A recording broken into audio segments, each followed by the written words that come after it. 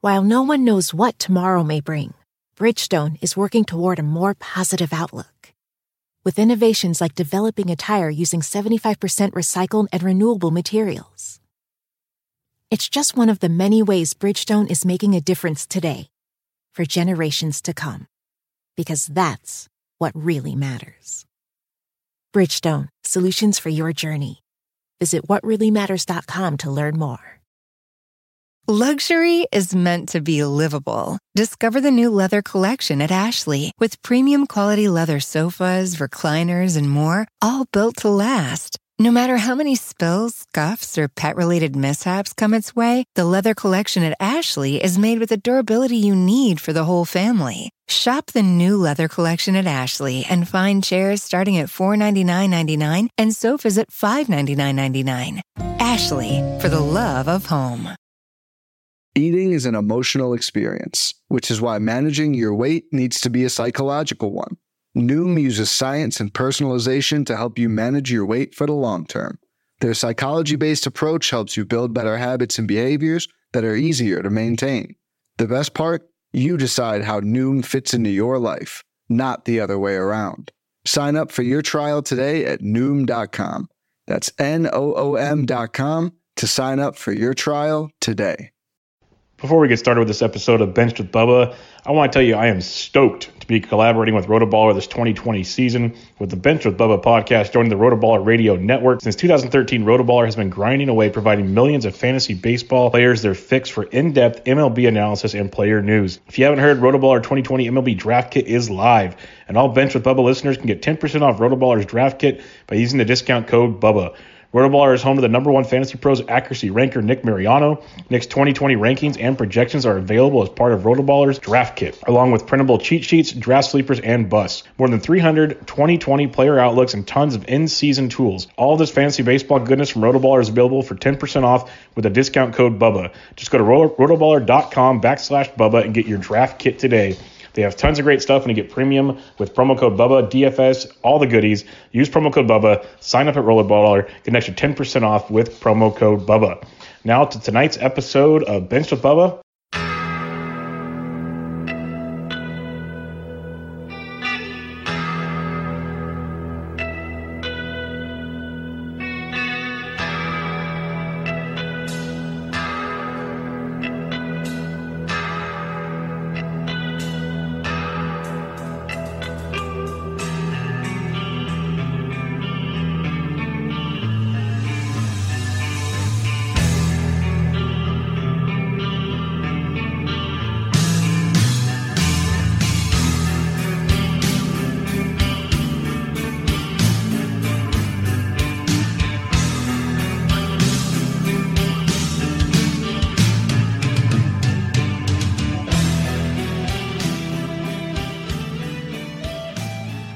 And welcome back, everybody, to another episode of Benched with Bubba, episode 309, little MLB trade deadline recap with the fantasy relevance you guys come here to enjoy. You can find me on Twitter at BDentric. If you can rate and review the podcast, that'd be great. It's also on the Rotoballer Radio Network, so go check out all that great stuff. But let's get to the fun of it. We've got a special guest on the show, recurring guest to Benched with Bubba. You can find his work over at fantrax.com, and it's pretty much daily over there. He's always got something pumping out. And you can find him on Twitter at RotoClegg, Clegg. Chris Clegg, how we doing, my friend? And Bubba, I'm doing great, man. It's excited to be on and talk a little baseball. Had a busy trade deadline, much more active than I expected. So a lot of fun things happened, and man, excited to talk about them. Thanks for having me. No problem. Anytime. And you and me both. I was literally asked on a show middle of last week if I thought there'd be a busy trade deadline. I'm like, no, I really don't. There's too many teams in contention, and there's no one going to be willing. And then boom goes the dynamite. So we'll talk about them all. We'll hit the importance of them. And some things like we were talking about beforehand won't be as relevant, obviously, but we'll hit the big ones, and we'll start. The first half of the show is probably going to be the San Diego Padres, so just get used to that right out the gate. But we'll start with the big one, Mike Clevenger heading to San Diego. This could be kind of a combo of, hey, you really screwed us in Cleveland. We need to get rid of you, to a combination of this is just what the Cleveland Indians do. Like, I tweeted it out. People can go check it out. If you look at the Clevenger, Bauer, and Kluber trades and what they've had in return, pretty much Franmil Reyes and maybe some minor leaguers that could be something. That's about all that's left. It's not the greatest haul, But we'll talk about this one here. Clevenger and Greg Allen come to San Diego for Josh Naylor, Austin Hedges, Cal Quantrill, Gabriel Arias, Joey Cantillo, Owen Miller. And they flat out said quantity over quality is what the Indians wanted. And that's always a bad idea in dynasty drafts, Chris. I'm not sure how it works in baseball drafts. But let's start with the Clevenger part. This is a big deal. He becomes, you could say 1A to 1B with Lamet right now in that rotation. What's your thoughts on Clevenger making the jump to the National League West? Yeah, it was definitely an interesting trade. It felt like something you would do in like MLB The Show or Out of the Park, which was interesting. Like you mentioned, the kind of quantity over quality trade, which was a little disappointed, man. As a Braves fan, I was hoping that we would get involved and potentially swing in. And I feel like, man, they were talking about Drew Waters. I feel like Drew Waters was much better than any prospect that went that way. But for Clevenger, I think it's a boost to his value, actually. He gets out of Cleveland, and like you said, I don't really think they wanted him there at this point with everything that's happened. He moves to a team that has a better offense behind him, a big park upgrade, actually. And so there's some things to like. I mean, obviously, moving out of the Central was tough because that was an easier hitting division for pitchers, and the West has a few more powerhouses. But overall, man, I think it's a good upgrade. He's going to get a lot of run support. The Padres are like one of the top offenses in baseball in many categories in WOBA, WRC plus, OPS. They're second in home runs. And so he should get a lot of wins. If you're in a league that does have wins as a category, he should provide a boost in that. And so, man, I like the move for fantasy purposes. I think it is a nice boost for him from that standpoint. And hopefully he's well received there by the team. And it's a good move all in all. Yeah, no, he put a really nice start out there against the Twins right before he got traded. So that was nice to see because, there were some question marks. He wasn't as dominant as we were used to early on. And then he goes and does this whole, shenanigans in Chicago, goes to the alt site. Who knew what was going to happen?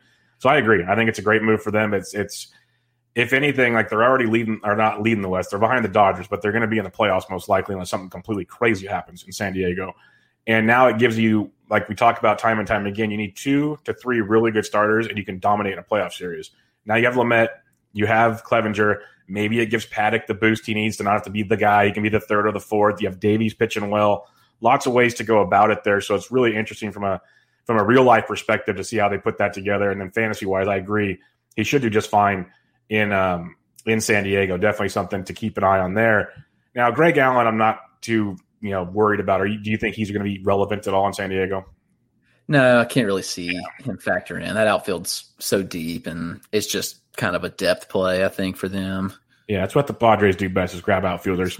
So let's talk about the Indian side of this. This is one of the few trades the Padres made that have immediate impact. They've made a couple that do, but this is the big one of the big ones. Josh Naylor comes over there. He can platoon in the outfield with their Leplos. Maybe a Mercado gets a call after all this is said and done. He's involved a little bit. You have Cal Quantrill, who it's like, does he go to the bullpen? Does he go to starting? Because we'll talk about Plesac in a minute. But you got Quantrill coming over there. Maybe he's there for the next year. You have people are kind of high on Gabriel Arias, Cantillo. Anything that stands out to you of relevance with the Indians? Because for me, it depends on what they do with Quantrill. Otherwise, I don't see really anything, at least for this season.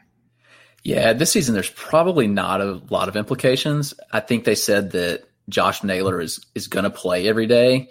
But again, I don't see it as a huge impact for fantasy purposes. Long term, it is interesting. Like you mentioned with Quantrill, what they do with him will kind of depend on that. But just the way they develop pitchers is interesting. So I'm excited to see what they can do with Quantrill and even Cantillo, because there's a lot to like in both those profiles. And the Indians just seem to be kind of like a pitcher whisperer type thing. They just turn all these guys into superstars. And so I am excited long-term to see about that. But this year, I'm not seeing a lot of impact. Hedges maybe, but again, most fantasy leagues, he's not really relevant.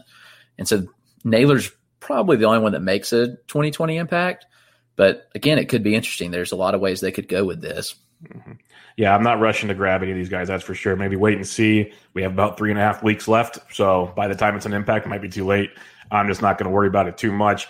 The other piece of this puzzle, I kind of hinted at it, wasn't necessarily in the trade pieces, but it reopened the door for Zach Plesac, who, if you're listening on a Tuesday, he's making the start Tuesday night, and he's out of his punishment in the alt camp, and he's back in the rotation like right away. It's almost like they planned this whole thing out. But he's roster resource has him as the number 2 in the rotation. He's actually been sneaky good. I was looking at him for the DFS show I do in the mornings, quick hits, and he's only had 3 starts, but he's been very effective in those 3 starts. 1.29 ERA, a 2.91 xFIP, still very respectable. Has a little issue with the long ball, but that was in 1 start. His other 2 starts, he got no runs against the White Sox twice. He shut down the White Sox twice. Just put that in perspective. That's very strong. Good strikeout stuff. What's your thoughts on Plesac going forward? Because he might be available in a handful of leagues, and he's going to get a chance to start the rest of the way. Yeah, and I even recommended a few people weeks ago to potentially drop him because in the short season, you've got to make moves, in my opinion. And we knew he was going to be down for a while, and they were going to manipulate the service time. He could have been traded, and so we didn't really know. So he's possibly available in your leagues, which go grab him, man. He's intriguing. I don't think he's as good as what we've seen so far. I mean, it's only 21 innings, and he's been really good in those 21 innings. But just looking at what he's done in the past, I mean, he's had some good minor league numbers. Last year was obviously his first full MLB season and didn't have the best season. But I think there is some value to be had here for sure. And just looking at his strikeout numbers, how he improved those. I mean, looking at his minor league numbers, I mean, he posted high strikeout numbers occasionally. He also posted low walk rates, and last year kind of was an anomaly for his walk rate. And so I think there is definitely value to be had. And in any, I mean, even shallow leagues, I don't think you can go wrong with picking him up and giving him a run. I think he gets Kansas City tonight, which is a good matchup to kind of gauge going forward. So I'm in for that. Yeah, it'll be interesting to monitor, see how things play out there for sure. Let's go to their next move, or they're not in the order they took place. Obviously, Mitch Moreland was one of the first moves, but Mitchie 4 bags of late comes over to San Diego for a couple prospects who, from what I've heard and seen, are actually pretty decent prospects just a little ways away in Hudson Potts and Jason Rosario. Like they're just people that are kind of hyped on them, so we'll see how that goes. But the grand scheme of things, Mitch Moreland's going to slide into that DH position. It was a conversation that a lot of us had before the season that the DH in the NL is going to be cool and all. Like it could work out well. I think it's worked out pretty well from a guy that's been a diehard National League fan my whole life. But these teams weren't built for the designated hitter, and that's the difference. They didn't have that guy on the roster like the American League guys had. Now the Padres do. So what's your thoughts on Mitch in San Diego? Yeah, I mean, he completes that lineup now. Like you said, he fits the designated hitter role very well. He's been really hot this year. His slash line of 328, 430, 746, which is crazy strong. Probably not sustainable over the last month, but regardless, I mean, ride out the hot streak, man. I mean, he's performing well. StatCast data looks good. He's 80th percentile or better in almost every category, including exit velocity, hard hit rate, xWOBA, batting average, you name it. I mean, he's second in barrels per plate appearance only behind Corey Seager, and second behind Miguel Sano in barrels per batted ball event. So he's hitting the ball well, and there is a lot to like. Like I said, how sustainable his slash line is, probably not significantly, but I mean, ride it out. You've got a month left. Like, ride these hot streaks. If he gets cold, you can cut him. But I do like the move for the Padres, and I think from a fantasy standpoint as well. Like I said, he's a good asset to have. Yeah, right in the middle of that Padres order is not going to stink. So that's a strong one to have. I was already picking him up in deeper leagues when he's with the Red Sox. He crushes right-handed pitching. I talked about it on a different show. You look at his splits, he hits them extremely well. So he's going to do just fine in that order, and that's a big, big designated hitter for the Padres to pick up. Another move they made, they acquired Austin Nola, he's actually a sneaky good offensive talent this season. He's like his age 30 season, I believe, but he's kind of a utility man, mainly a catcher, but can play around. They get the reliever Austin Adams, who's recovering from a knee injury that going into the season, some of us thought might close for Seattle. Just had issues getting on the field. That can be interesting. Also get Dan Altavilla out of the bullpen. But they gave up a decent haul. We'll talk about what they gave Seattle in a minute. What's your thoughts on Nola and maybe Adams with San Diego? Yeah, Adams, I'm not thinking he'll be very relevant personally, because the bullpen's pretty deep, and there's another name they acquired, like they acquired everybody, but there's another name we'll talk about here shortly that I think will factor into more saves and hold situations. But Nola, man, like you said, he's a late bloomer. He's 30 years old and come into his own. He kind of came on a little bit last year and had semi-strong season, kind of flew under the radar. I mean, he's probably, if he's on your wire somehow, he's definitely the best option. And likely there's no one out there that is better than him that you could grab. And so I think that he gets the majority of playing time. They traded for another catcher as well, and that leaves him with 3, I think, on the active roster. Mm-hmm. But I still think he plays the majority of time because of the bat. The bat plays very well. I mean, he's slashing 306, 373, 531, and has a little bit of pop. And even chips in a couple steals. He's kind of does what JT Realmuto does with the power and a few stolen bases here or there. And so I think it's a great move again. Like we keep saying this over and over about the Padres, but I love what they're doing. And from a fantasy standpoint, like I said, I think he's must own. Some people may think they split time with him and Castro, and Mejia's still there, but it's hard to take that hot bat out of the lineup with the other guys kind of struggling. So I'm all in on it, man. Yeah, I'm with you. I think Nola gets the majority of the playing time. Castro's, good defender, decent stick, but Nola's the guy that they traded him to hit for them. 146 WRC plus this year is outstanding. He's only striking out 14.9% of the time. That is very, very strong. And a 41% hard hit rate. He's doing everything that they could desire from him. So I think he's a very strong play. Should be already picked up in most leagues. If he's not, I think that's a great there's not many catchers that are playing better than him right now in baseball. There's like Realmuto and a few others, but not many. So you might want to check that if you're struggling at catcher, see if Nola's sitting around. If he is, let me know what your league is next year. If there's an opening, that'd be cool. But Seattle, they got a pretty good return here, I think. Taylor Trammell, I pronounce it wrong all the time. He's been a high prospect, and there's been people down on him. Maybe he figures it out here soon enough. Ty France, I'm a big fan of, especially versus left-handed pitching. You got Luis Torrens, and then Andres Munoz, who people forget was throwing gas before he had surgery last season. He's still coming back from that. Maybe he's like the closer of the future. What's your thoughts on this trade for the Mariners? I think they did extremely well. And like you mentioned, a lot of people have kind of fallen on Trammell. The tools are all there. Like, he's an incredible athlete, great speed. The power is not quite there, and he just had a bad 2019. Unfortunately, we haven't been able to see what he's done this year. Like, we haven't had a minor league season, obviously, so we haven't seen any changes that he could have made. But just looking at the profile as a whole, I think just straight Taylor Trammell for Nola would be a good deal. But instead, like you mentioned, they got Munoz, could be a stud closer one day. Ty France is a guy that they've been trying to acquire for years. And now he's finally free from the deep San Diego lineup and can get some at-bats. I mean, Shed Long's not playing well, so he could slot right in at second base and potentially be freed. And I think there's a lot of value to be had there. Like, France for this year, I think, is a speculative ad just because what he offers. And long-term, I really like what they did there and setting themselves up for the future for sure. Yeah, that Seattle team, if you look at the future, we've seen Kyle Lewis this year. We've seen Evan White. J.P. Crawford's been decent. Shed Long's had his moments, but there's even more guys, obviously, Kalenic and others in the minors. Like, they are loaded when it comes to offense right now. You throw some pitching in there, things are looking real good in Seattle as long as, Deal and Jerry doesn't trade them all. That's always a concern at times, but you never know. Another Padres trade, you mentioned they acquired another catcher because Hedges went to Cleveland. We've already established that. I mean, he is on the injured list. He'll be back soon, but he's kind of struggled, and it's very disappointing there. They picked up Nola, and now they get Jason Castro from the Angels for a right-hander, Gerardo Reyes, so that's really nothing too concerning there. But they get Jason Castro, probably going to be the backup catcher. I don't see any fancy relevance anymore, which stinks because he was a late-round target for many of us. You kind of on the same page on that one?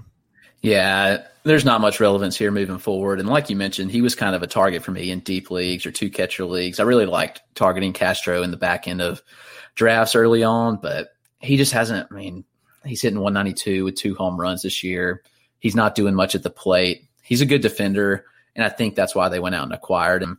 But from a fantasy standpoint, I don't think there's a whole lot to see here. Yeah, I'm with you. Now, a move that was very surprising, usually when you have a closer on your roster and he gets traded to a contender, he's not going to close anymore. this might not be the case, as the Padres acquired Trevor Rosenthal for Edward Olivares, which is an interesting discussion in its own page in a second. But Rosenthal, who's had a phenomenal year, kind of a rejuvenation of some previous success, striking guys out, the velocity's back up, racking up saves racking up as much as you can for the Royals, 7 saves on the season. But he's been very, very effective. Now he goes to San Diego, a team where you mentioned, and there's a few more guys we still have to talk about how they deepened their bullpen, which is crazy. If you look at roster resource, there's 3 guys closing there right now. Rosenthal, Pomeranz is back from the IL. He's their best guy. I kind of think he's their leverage guy, maybe not closer. And then Pagan, who's been filling in, but it's been shaky. How do you view this Rosenthal to San Diego, and how do you feel about the closing situation? Yeah, I think people are kind of going to negate what Rosenthal can do, but like you mentioned, Pomeranz is probably their best option, so I think he goes into the swingman type role. You see him in more of the high leverage situation, so he's not going to see every ninth inning opportunity. And again, you've got the lefty-righty split there, and Rosenthal has the experience. He's got plenty of closing experience. Pomeranz doesn't have that. Rosenthal's been really good this year. He's 3.07 ERA, career high in strikeouts this year, 14.1 K per 9. I think he's going to see plenty of save chances. And I don't think that's what a lot of people expected when they saw this trade, because they knew the depth of the bullpen, and Pomeranz has been good. And you have Pagan also, because there's a lot of options. But I'm thinking Rosenthal might be the guy here, surprisingly. Yeah, I'm with you. I think he gets it because Pagan, they had him there when Pomeranz got hurt, but even it was Kirby Yates and he gets hurt. Then it was kind of Pomeranz is getting most of the saves and he got hurt. So like, okay, we'll put Pagan in here. And it was kind of a roller coaster ride with Pagan compared to what we saw in Tampa Bay. So I'm with you. I think Rosenthal is going to slide in and get more than people think. Pagan's going to probably get 1 or 2 here and there. And Pomeranz will get some. I think Pomeranz is going to be that, like you said, the leverage guy, like the Josh Hader guy before Josh Hader was officially the closer, where he ran into like 8 saves and had like 7 wins and pitched 2 innings a night, got all the strikeouts. That's what they want from Pomeranz. They want him to do the big boy stuff. So that's probably the right move. And that'll allow Rosenthal to slide in there. So I'm with you there. Edward Olivares is interesting from the Kansas City side of things because they got nothing to lose here. They get a prospect that's got some years of control, a talented guy, a little bit of power, or he's got some power, he's got some speed. Average has been a little shaky, but they might give him some run in Kansas City. What's your thoughts on Edward Olivares? Yeah, he's a guy that I liked a lot preseason, especially when we found out that he was going to make the roster in San Diego. Obviously, it's been a logjam. He hasn't gotten the consistent playing time I think he needs to really take off. It's a nice power-speed combo there. I mean, he's not a big power guy, but 15 home run type guy with 30 steal potential. And the hit tool's solid. He hasn't shown that this year. So when you look at what he's done in the major leagues, hitting 176, he's only had 36 plate appearances this year. So kind of hard to judge him on that. But the profile's interesting, and it's an incredible move by Kansas City. And I wonder if this will become more of a trend. You see kind of non-contenders buying these old relievers, making them closers, and shipping them off midseason, because this is a solid prospect here. This isn't just any random guy we're getting for Rosenthal. Kansas City got a nice return in Olivares, and I'm not sure how he factors in the lineup this year, but, I mean, they have nothing to lose, like you mentioned. They should give him the run, and I think he could succeed. And a lot to like here in the profile for sure.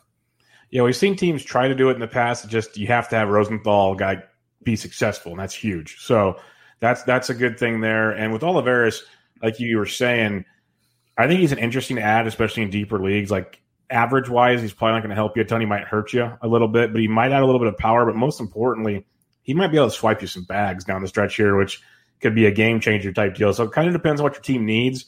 If you're doing really well in batting average, you don't want to risk it, or you're just tank batting average and, you're said screw it type stuff, Olivares could be an interesting option for you. So I think that's somebody to look at.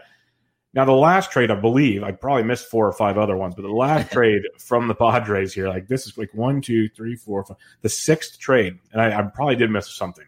But Taylor Williams, this is wild when I saw this one. This kind of slid under the radar at the end. He was the closer for the Seattle Mariners. Like, this is not even a part of the NOLA deal, separate deal. Just, they had the hotline, the Dipoto hotline. We need another reliever. We don't have enough. So they went and got Taylor Williams, who already had 6 saves on the year. Lots of strikeout stuff, but then, he walks guys. He got in some trouble this year at times. It was, and I've owned him in certain leagues, so it was very interesting situation. He's not going to close like Rosenthal, but he adds depth. So for me, is he maybe a holds league guy, or what's your thoughts on Williams? It's hard to say because that bullpen's so deep now. I mean, it's incredible how they transformed it. He has the possibility to get some holds, but there's so many better options in that pen. It's hard. I mean, I don't know. It's hard to see where he slots in given. I mean, I think you've got the 7th, 8th, 9th guys kind of lined up here with, in some form or fashion, Pagan, Pomeranz, Rosenthal.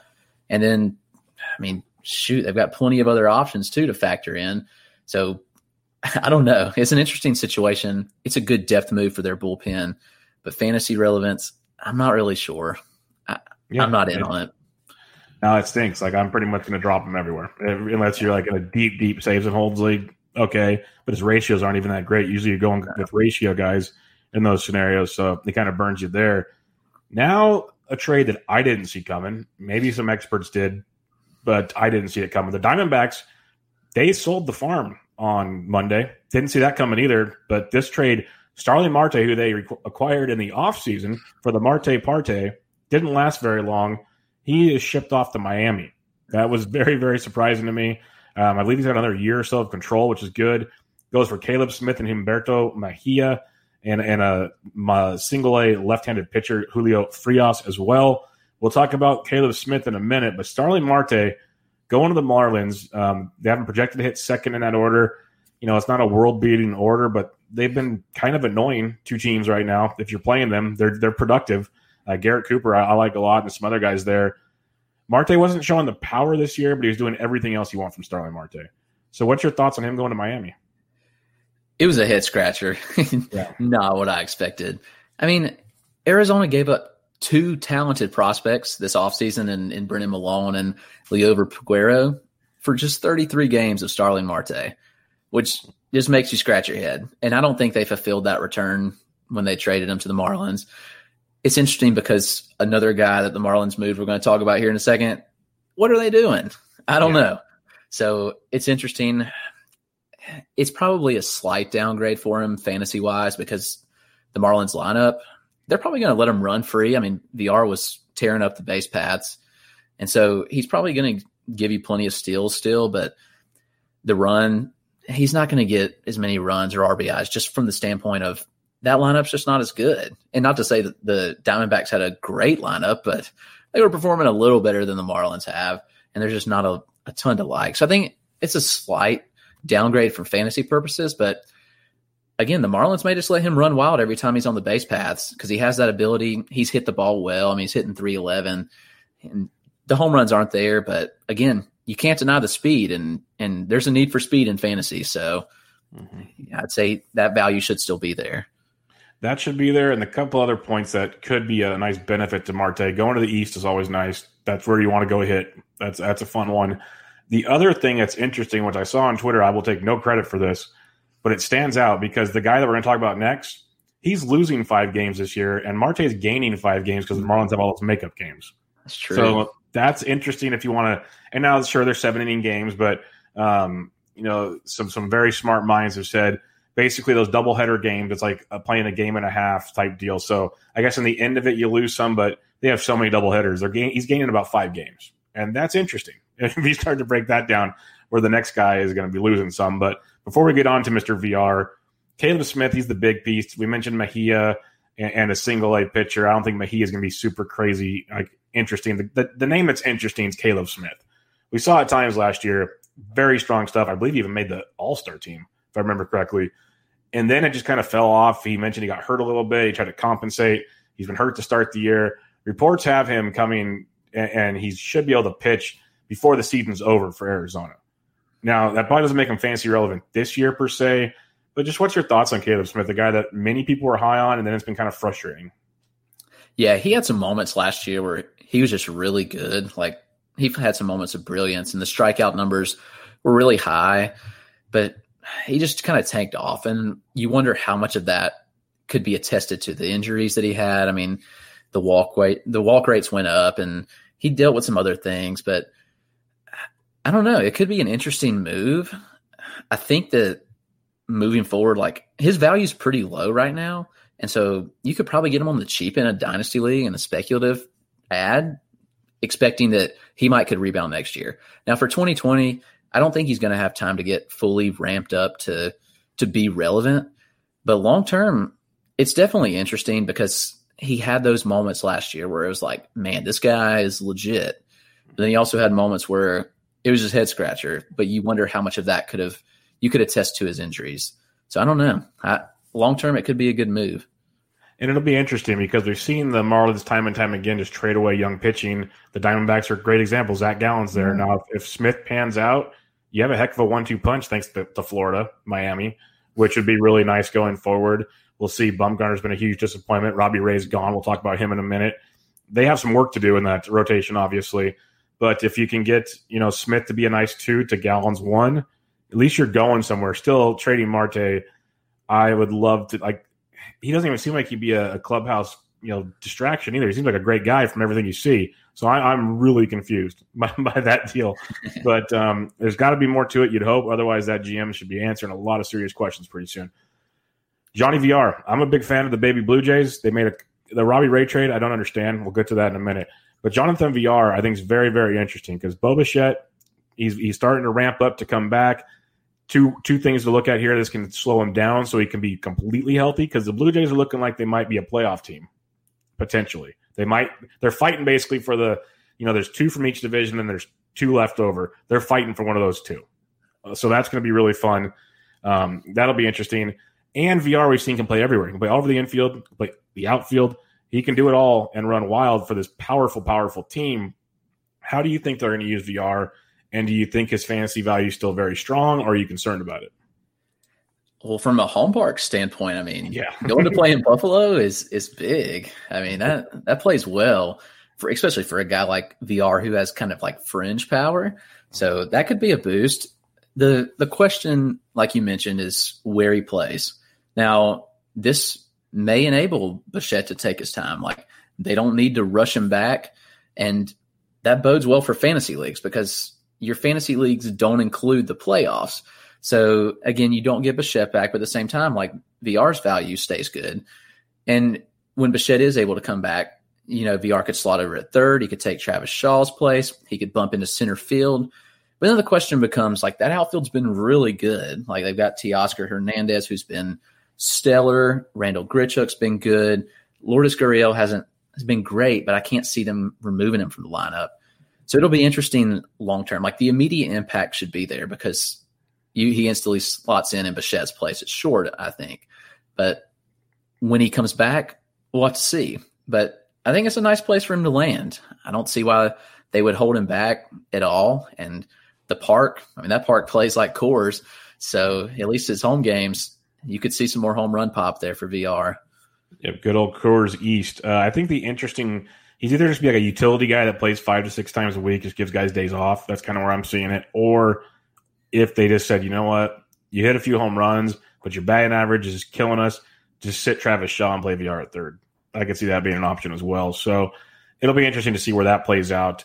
The Marlins did acquire Griffin Conine, son of Jeff Conine, for those keeping track at home. Supposed to have a good power bat. Everything else is kind of suspect. He's not going to have an impact this year. Do you have any quick thoughts on Griffin Conine? I don't know a ton about him. He no impact this year. Long term, he was probably like a fringe top 10 prospect for the Blue Jays. Hasn't really progressed well for a 23-year-old. I think his highest level was single A. There's a little bit of pop. Last year in high A ball, he hit 22 home runs, 283 average, and 348 plate appearances. So there is some pop. It'll be interesting. I think the raw power's there, but like the hit tools, not at all. So again, it could kind of be a hit or miss type thing. And I think it's one of those deals where you weren't going to get much for VR anyway. So you can take a risk on a guy like Conine who could, if he hits, could be really good because the raw power is definitely there. Yeah, no, it works for me. Now, they already picked up Taijuan Walker, who's made a start and has been decent this year. Up and down, there's been some moments that he reminds us of the issues Taijuan Walker's had, but then there's been times he looks good. Then they went and traded for Robbie Ray. And I can't wrap my head around this one at all. There's people saying, well, the pitching coach in Toronto can fix him and all these things. Maybe the case. You already mentioned it. I mentioned it. You're basically playing in Coors Field. That's not going to be good for anybody, especially mentally, let alone if you can't pitch. That's a problem. He has a 19% ground ball rate this year, a.k.a. fly balls in that stadium, not going to end too well. 7.84 ERA, not great. He's walking a batter per inning. Not great. Like, I can just keep going, but I'm going to leave some things for you to say too, because like it's just I don't see very many things besides his strikeout rate that's good, and that's that, if he didn't have that rate, good God, what he'd be doing right now. Yeah. But he's going to the Jays.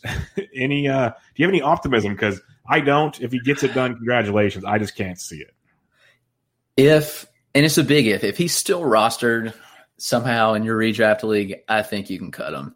Yeah. What I do think could be interesting, I wonder if they stick him in the bullpen, because now they've got 6 starters vying for 5 spots. So could he possibly be successful in a bullpen role?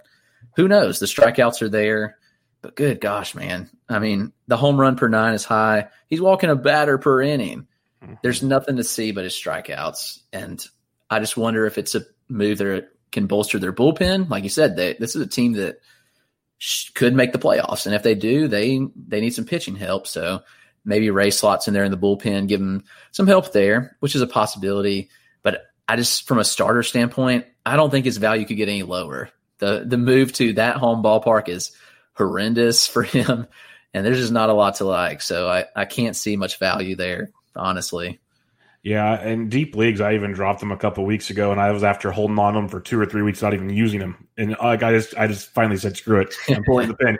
I kept hoping that we'd see something, and it's like, at least Matt Boyd has given us like 2 good starts to like get optimism about.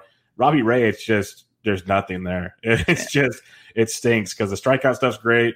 I've said it many times. I remember sitting behind home plate in San Francisco and watching him pitch, and he had such great stuff, but he nibbles so much. That's why he walks so many guys. He doesn't trust himself in the zone. And maybe it's because he's been hit so hard. I don't know. But just the fact he nibbles and those walks, they add up after a while. And it's just been a disaster. The other move came in a little after the deadline. Well, obviously it was done ahead of time. It got announced about almost an hour after the deadline ended. And this one I was excited about because if I was a Jays fan, I liked the VR thing. Walker, okay. Ray, I was like, what are you guys doing? But then Ross Stripling's interesting. We were all hyped when Ross Stripling got traded to Anaheim for like a day earlier this year. And then that came back, and we were still like, okay, he's going to get a shot with the Dodgers. Didn't work out so well. But now he gets a shot with Toronto, maybe a change of scenery. Who knows what's going to happen there. What's your thoughts on Stripling going to Toronto? He hasn't been as effective as we'd like, but is he worth a shot here? Yeah, he's been pretty bad this year, but it's like such an anomaly compared to what he's done for his career. And I mean, look how well Kenta Maeda has done leaving LA. And we can talk all we want. Like, LA is great with developing pitchers, but there's still that manipulation factor with the back end guys. And so that factored in with Maeda, that factors in with Stripling.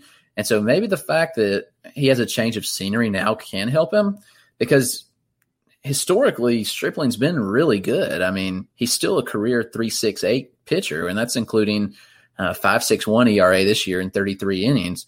And so the strikeout numbers have been down, the walk rates up, but I just wonder if this is the move he needed to kind of free himself, and hopefully he can blossom. I mean, he's going to get a chance.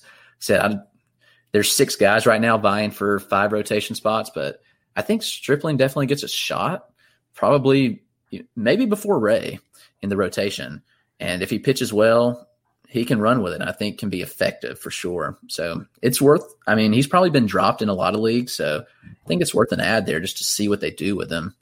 Yeah, I would definitely try him over Ray. That's for sure. I know I'm not saying a lot, but the thing that he really needs to work on, and this is pretty easy to see, but the long ball is just crippling him this year. He's given up at least 2 home runs in 4 straight games. He's given up at least 1 homer in all 7 games he's pitched in. That's not great. He's given up 12. There's like Garrett Cole's given up only like 1 more than him. So that tells you how things are going. 25.5% home run to fly ball. So it's almost like 25.5% is not great, but it's not horrific. It's just when they've hit him hard, and that's just something we got to keep in mind when looking at him. Again, the ballpark would not be conducive to that. Yeah. But I am intrigued. I'm with you there. Like maybe he gets some more strikeouts going. Maybe it's a pitch mix thing. Like going to a different club. Maybe they see something they can work in. If everyone's so pumped on Ray and this pitching coach there, they should be pretty pumped on Stripling. One last thing on the Jays here and their pitching staff. You mentioned it.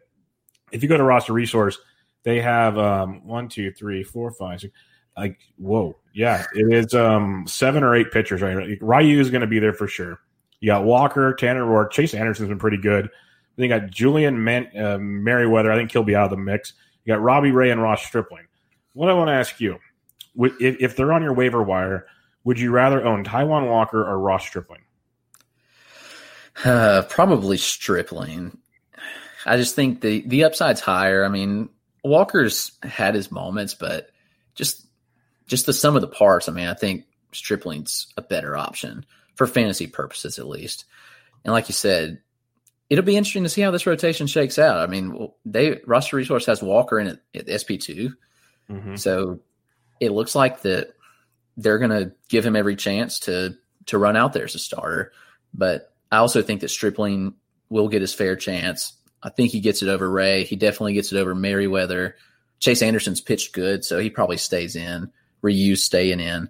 But I just think that Stripling could turn it around and do some good things over the final month. I'm with you.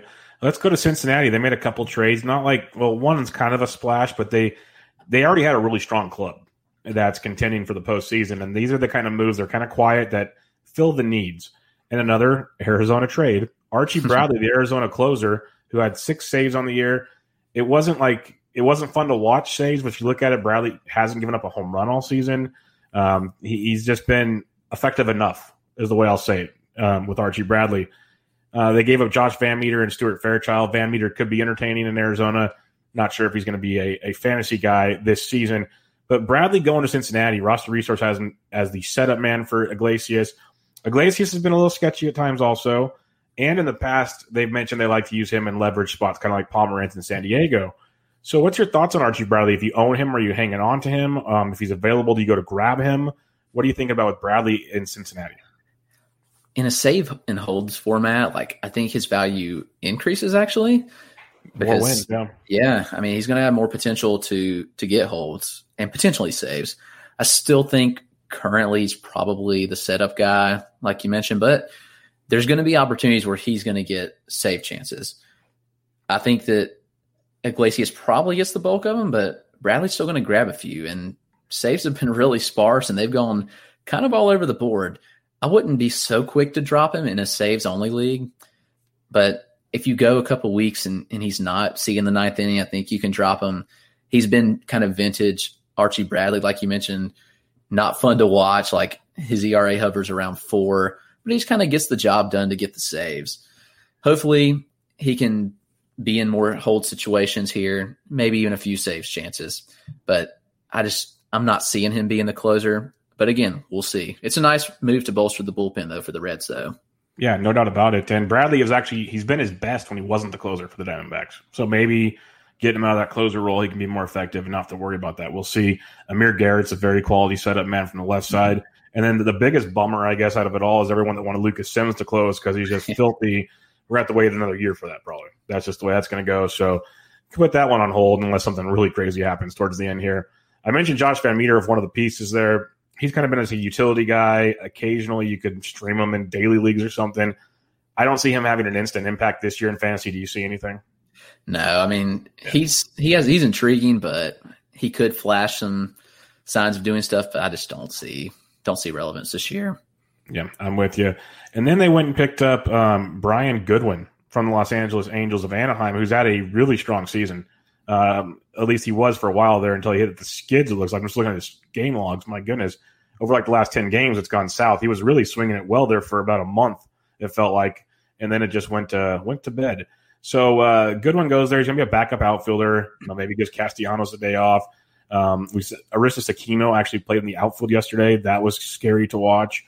They have a lot of moving parts there, but if Goodwin's not a starter like he was in Anaheim, do you have any interest in him? No, I don't think he will be. I read actually that they're planning to play Aquino every day, which would be interesting. But I just don't see Goodwin having much value. It's a depth move for the Reds. And if somebody gets injured, we hope not, but if someone does get injured, Goodwin could get back in the mix and then be relevant. For now, I'm just not really seeing much relevance here fantasy-wise. Yeah, it's a tough one. Let's go to Colorado, a team that can always use pitching, and they made a move. At least they didn't pay $1 million, like $20 million for every reliever like they've done in the past. They traded for one. And Michael Givens, former closer of the Baltimore Orioles. This was an interesting move because the Orioles earlier in the week announced Hunter Harvey's coming back. They're going to ease him into the closing role. So another reason why Sulcer's there and Givens, who's kind of been out of it, he's gone. So they pick him up. We have Colorado, who's had closers issues all year, but Daniel Bard's been in there and been decent the last couple of weeks. What are you thinking on Givens? Do you think he finds his way into some closing duty, or is he just going to set up for the Rockies? I think he's probably a setup. I mean, you've got him and Estevez, which Bart's been good, like you mentioned. So they probably keep running him out as long as he's performing. Givens could sneak in and get some chances, but I think he's probably just in the setup role. I mean, he wasn't getting saves in Baltimore. Don't see why he gets saves chances here personally. So not really in on him. Don't think he really needs to be rostered in saves-only leagues. Yep, I'm with you there. And the returning pieces were nothing to really talk about on this one. So the Rockies made another move, and this was one of those moments when Twitter can unite together. It's just one of those things that when the trade came down, you could roll through any of your fantasy players' timelines, and you had a similar reaction for people that saw it. The Rockies acquired Kevin Pillar because that's what they need, another veteran right-handed outfielder. So that's what they have, and even Roster Resource has him starting in center field, batting sixth, which is just, man. Because Matt Kemp's played a lot. Garrett Hampson hasn't played much at all lately. They still have Sam Hilliard in the lineup. You have Charlie Blackmon in the outfield. Ramel Tapia's there. Designated hitter helps. That's where they have Hilliard playing at least. If Pillar's playing every day in Coors Field, are you going and grabbing him? It's interesting. I haven't really thought about it because, again, the frustration from it all, you scratch your head why, and you can go watch Eric Cross's rant on that. You know, he's the biggest Hampson supporter. I'm a big Garrett Hampson supporter. Like, I just want to see the guy get a shot. Yep. I was the same thing with Kyle Tucker. Like, I wanted him to get a chance, and he's gotten a chance and he's performed. Give Garrett Hampson a chance. Mm-hmm. He hasn't got a fair shot, in my opinion. I mean, I know he hasn't been stellar, but he just needs everyday playing time. For a team like the Rockies, I don't see why you make this move, but I don't know. I think Pillar is probably going to play. I don't see why they acquire him to not play. Like, I don't see Pillar as just a depth piece here. I think he's going to play every day.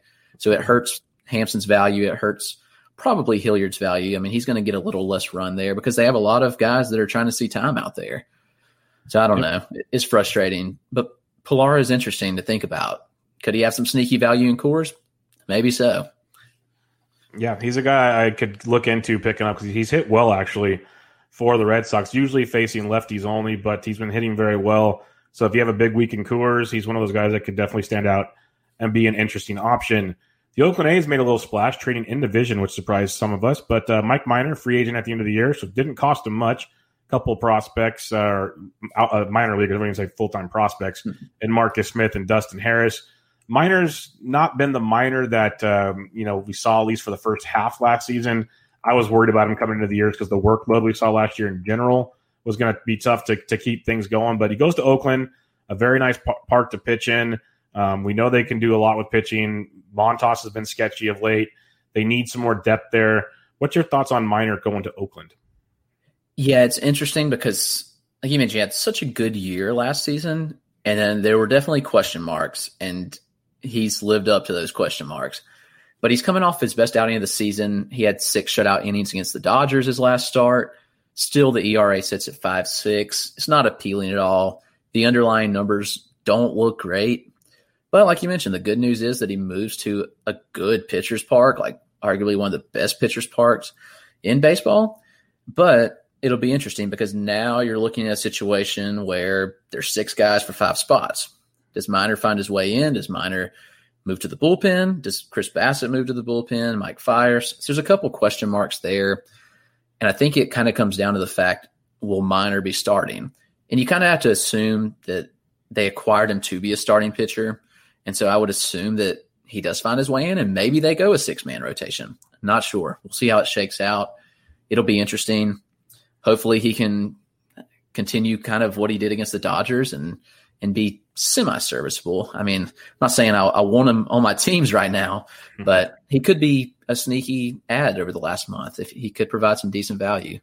Yeah, it's an interesting move. I could see him being productive. We just got to see what his role is, but by the time we find that out, it might be too late. So keep an eye on him. A couple other small moves, nothing major. And we're not going to talk about every small move, but a couple that could have some interest, especially in daily leagues. Cameron Maybin gets traded from Detroit to Chicago, mainly a platoon piece in the outfield, maybe with Jason Hayward or something.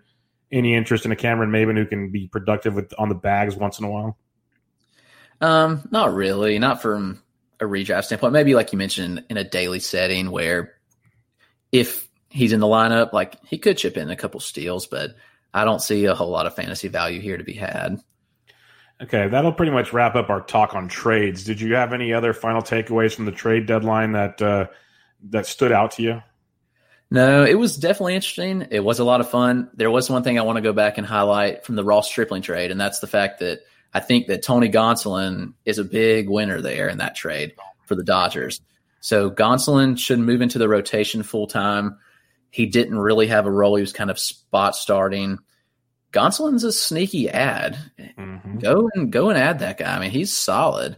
And so Gonsolin was somebody I wanted to highlight because I think he was a big winner of Stripling being traded. And so I think he finds regular starts and provides good value over the last month of the season. So that was one thing I did want to highlight going back to that trade.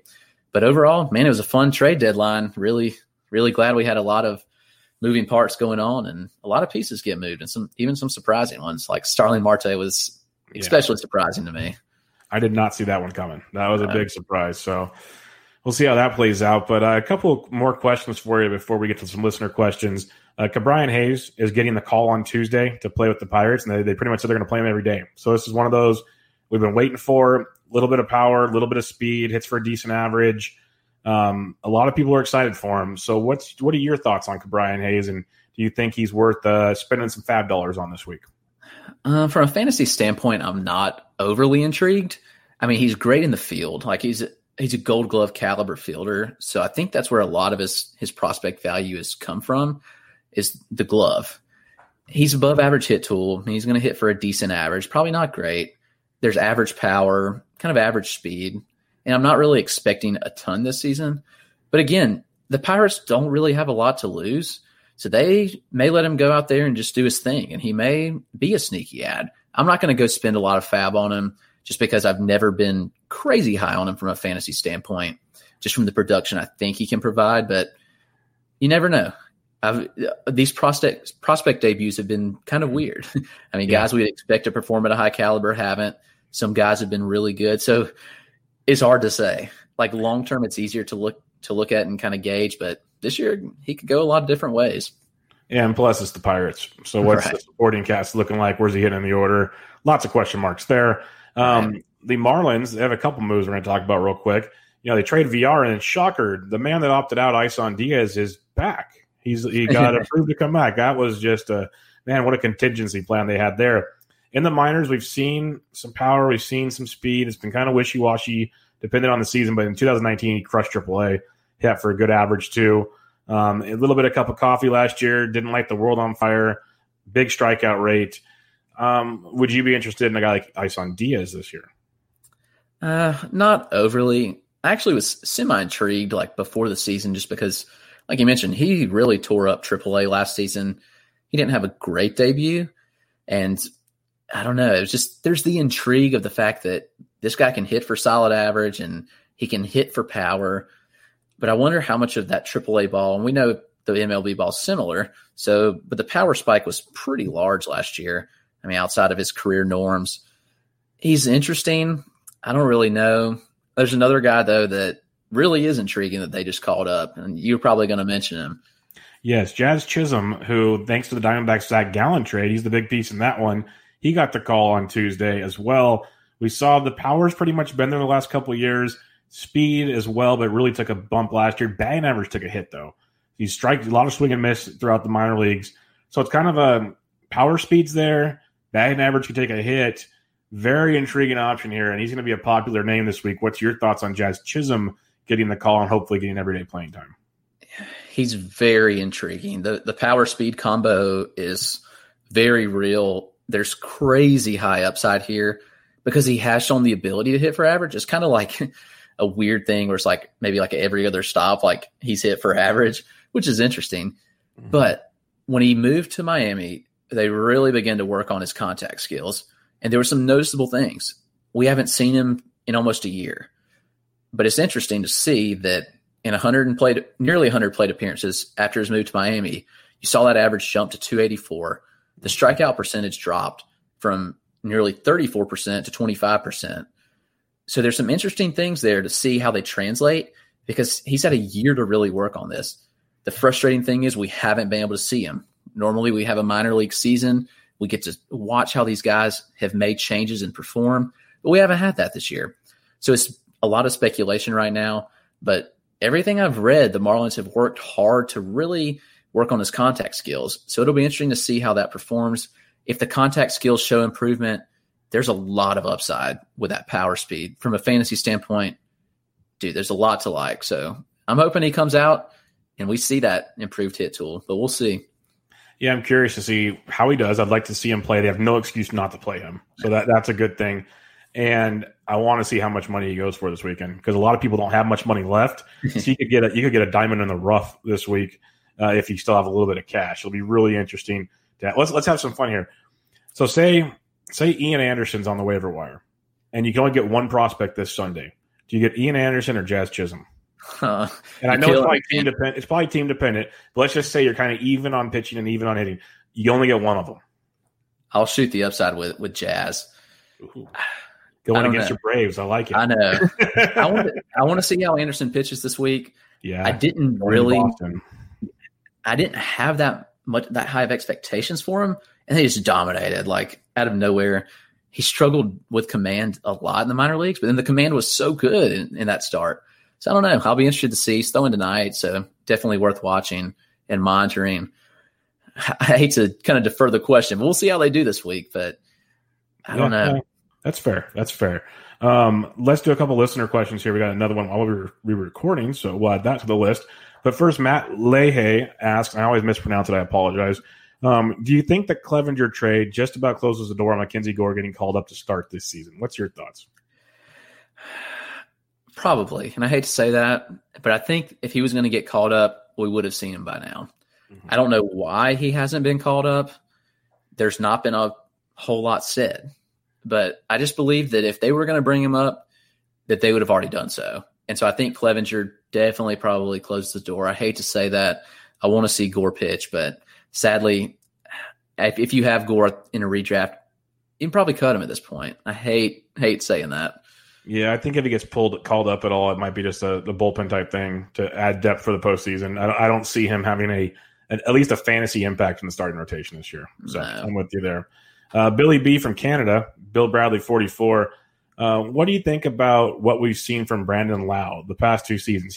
Is he a dynasty target? He's crushing the baseball. I talked about him on Sunday night with Toby. Like, you look at his advanced stats, you look at everything you want for the last couple of years. It's hard not to be a believer now. What's your thoughts on Lau? Do you think he's a dynasty asset going forward? Got to buy into him, man. He's making tangible changes at the plate. He's killing the ball. I mean, he's only 20. He just turned 26. He's coming into his prime. I mean, there's so much to like. The strikeout rate was a huge concern for many. I mean, why wouldn't it be? He struck out nearly 35% of the time last year. He's cut that to 23.6%. His walk rate's increased by nearly 4%. There's a ton to like. I mean, the batted ball profile is similar in a sense. Like, he's hitting a similar amount of line drives and fly balls, but he's hitting them hard. And so those hard hit balls are turning into home runs. And he's made enough changes for me to believe that he's not going to strike out at a high rate. I mean, his O-swing percent, that's out of zone swings, has dropped nearly 10%. He's actually swinging less in the zone and less overall, but it's working for him because his O-contact percentage is up. His zone contact percentage is up. So his general contact percentage is up. So there's a lot to like. The profile suggests that he's legit and hard to deny what he's doing. So I think he's a great dynasty asset. If someone has him and they're still undervaluing him, go get him. I mean, one, he's eligible at second base, and that position is terrible. We've seen the high-end guys not perform. So dude, go get Lau if you can. I like it a lot. Yeah, I don't blame you. We'll get back to the last listener question in a second because it'll kind of go in line with this. I glossed over it when we talked Trevor Rosenthal. Him leaving Kansas City, you have Stallmont in the bullpen, you have Barlow, Holland. That's a wishy-washy deal. And then even Jesse Hahn, some are considering a potential closer. I think Stallmont's got the best stuff. I've heard a lot of people say Barlow's the guy. Who do you think is the saves guy in Kansas City? I don't know if they're going to go with a single save source. Stallmont's the best pitcher, in my opinion.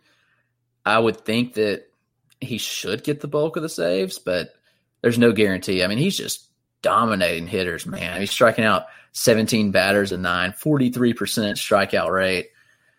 I don't know. I mean, he's pitched extremely well. You would think it would be him, but I just think they share chances, honestly. I mean, we saw Hahn get one the other day. Who knows? Not a situation I really want to be involved in, honestly, from a fantasy standpoint. Well, when you're talking Kansas City, to be fair, how many more chances do they really have to get saves this year? But this goes to the question for Stully at John_Stully on Twitter, STULLY. He's looking to drop Alex Cobb and add a guy who could potentially get some saves. Who do you guys like best out of this group? Barlow, who we mentioned, Crichton, Hatch, Dulles, Castro, Farmer. So he's digging deep. Like those are some deep names. I would guess would go Barlow, but out of that group, at least we know he might run into one. But that's ugly. Do you have any love there? No, sorry, Stully. I'm at a loss there, man. Maybe Barlow. Like I said, he's probably going to get a couple. Was Buck Farmer an option? Yeah, Buck Farmer was an option there. I mean, again, who knows? They didn't. I thought they may move Jimenez, and they didn't. So, I mean, I don't know. That's tough, man. I don't have a clear answer, but I'd say Barlow if you got to take a shot at one of those. Yeah, it's pretty bleak. But on the bright side, that's the last listener question. We went through the trade deadline. We did a little bit of everything, Chris. This has been great. Before we sign off, you've been a busy man, like I mentioned, at Fantrax. Let everybody know what you got going on over there. Talk about some of your latest work, what you got coming up. The floor is yours. Sure. And thanks again, Bubba. Always an honor to come on with you. Like you mentioned, my written work's exclusively at Fantrax. On Tuesdays, I publish a weekly StatCast piece where I kind of cover different topics. This week, we looked at first half breakouts and whether the StatCast and underlying data backs performances. So every week, I kind of cover something a little different there, but it's kind of diving in the StatCast data. And on Thursdays, I publish a prospects or dynasty piece. Right now, I've been kind of looking at players who gain or lose value in on-base percentage leagues. So last week was the gainers. This week will be prospects who lose value in OBP leagues. And I also cover the two-start pitchers, which has been a mess to track this year. So that has been a fun one to try to cover. But those are my weekly pieces there that I cover. And again, you can find me on Twitter at RotoClegg, Clegg, and I do a lot of stuff there, active. Always enjoy talking fantasy baseball or just baseball in general. So hit me up if you ever want to talk. Be more than happy to. Yeah, I highly recommend it. He's a great conversation, very knowledgeable guy, and always putting out some awesome work. So go check out all of Chris's stuff, and thanks for joining me, man. Always appreciate chatting with you. Yeah, thank you so much again. No problem. Everybody, this is Bench with Bubba, episode 309, recapping the craziness that was the MLB trade deadline with Chris Clegg of Fantrax. Catch you guys later.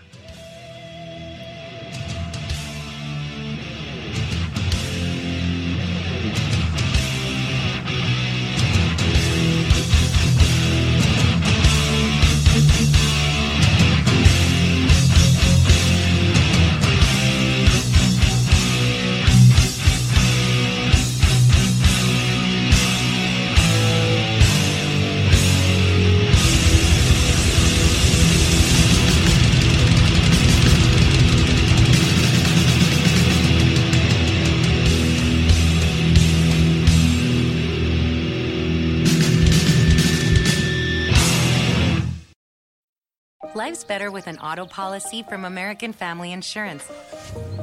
No matter what dreams you're driving towards. That's because our expert agents will make you feel totally protected with the right auto coverage at the right price. You'll also save up to 23% when you bundle auto with home. American Family Insurance.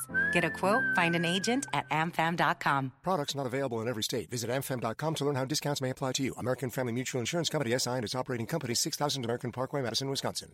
At Bet365, we don't do ordinary. We believe that every sport should be epic. Every basket, every game, every point, every play. From the moments that are legendary to the ones that fly under the radar. Whether it's a three-pointer at the buzzer to tie the game or a player that goes 2 for 2 at the foul line. Whatever the sport, whatever the moment. It's never ordinary at Bet365. 21 plus only. Must be present in Virginia. If you or someone you know has a gambling problem and wants help, call 1-800-GAMBLER. Terms and conditions apply.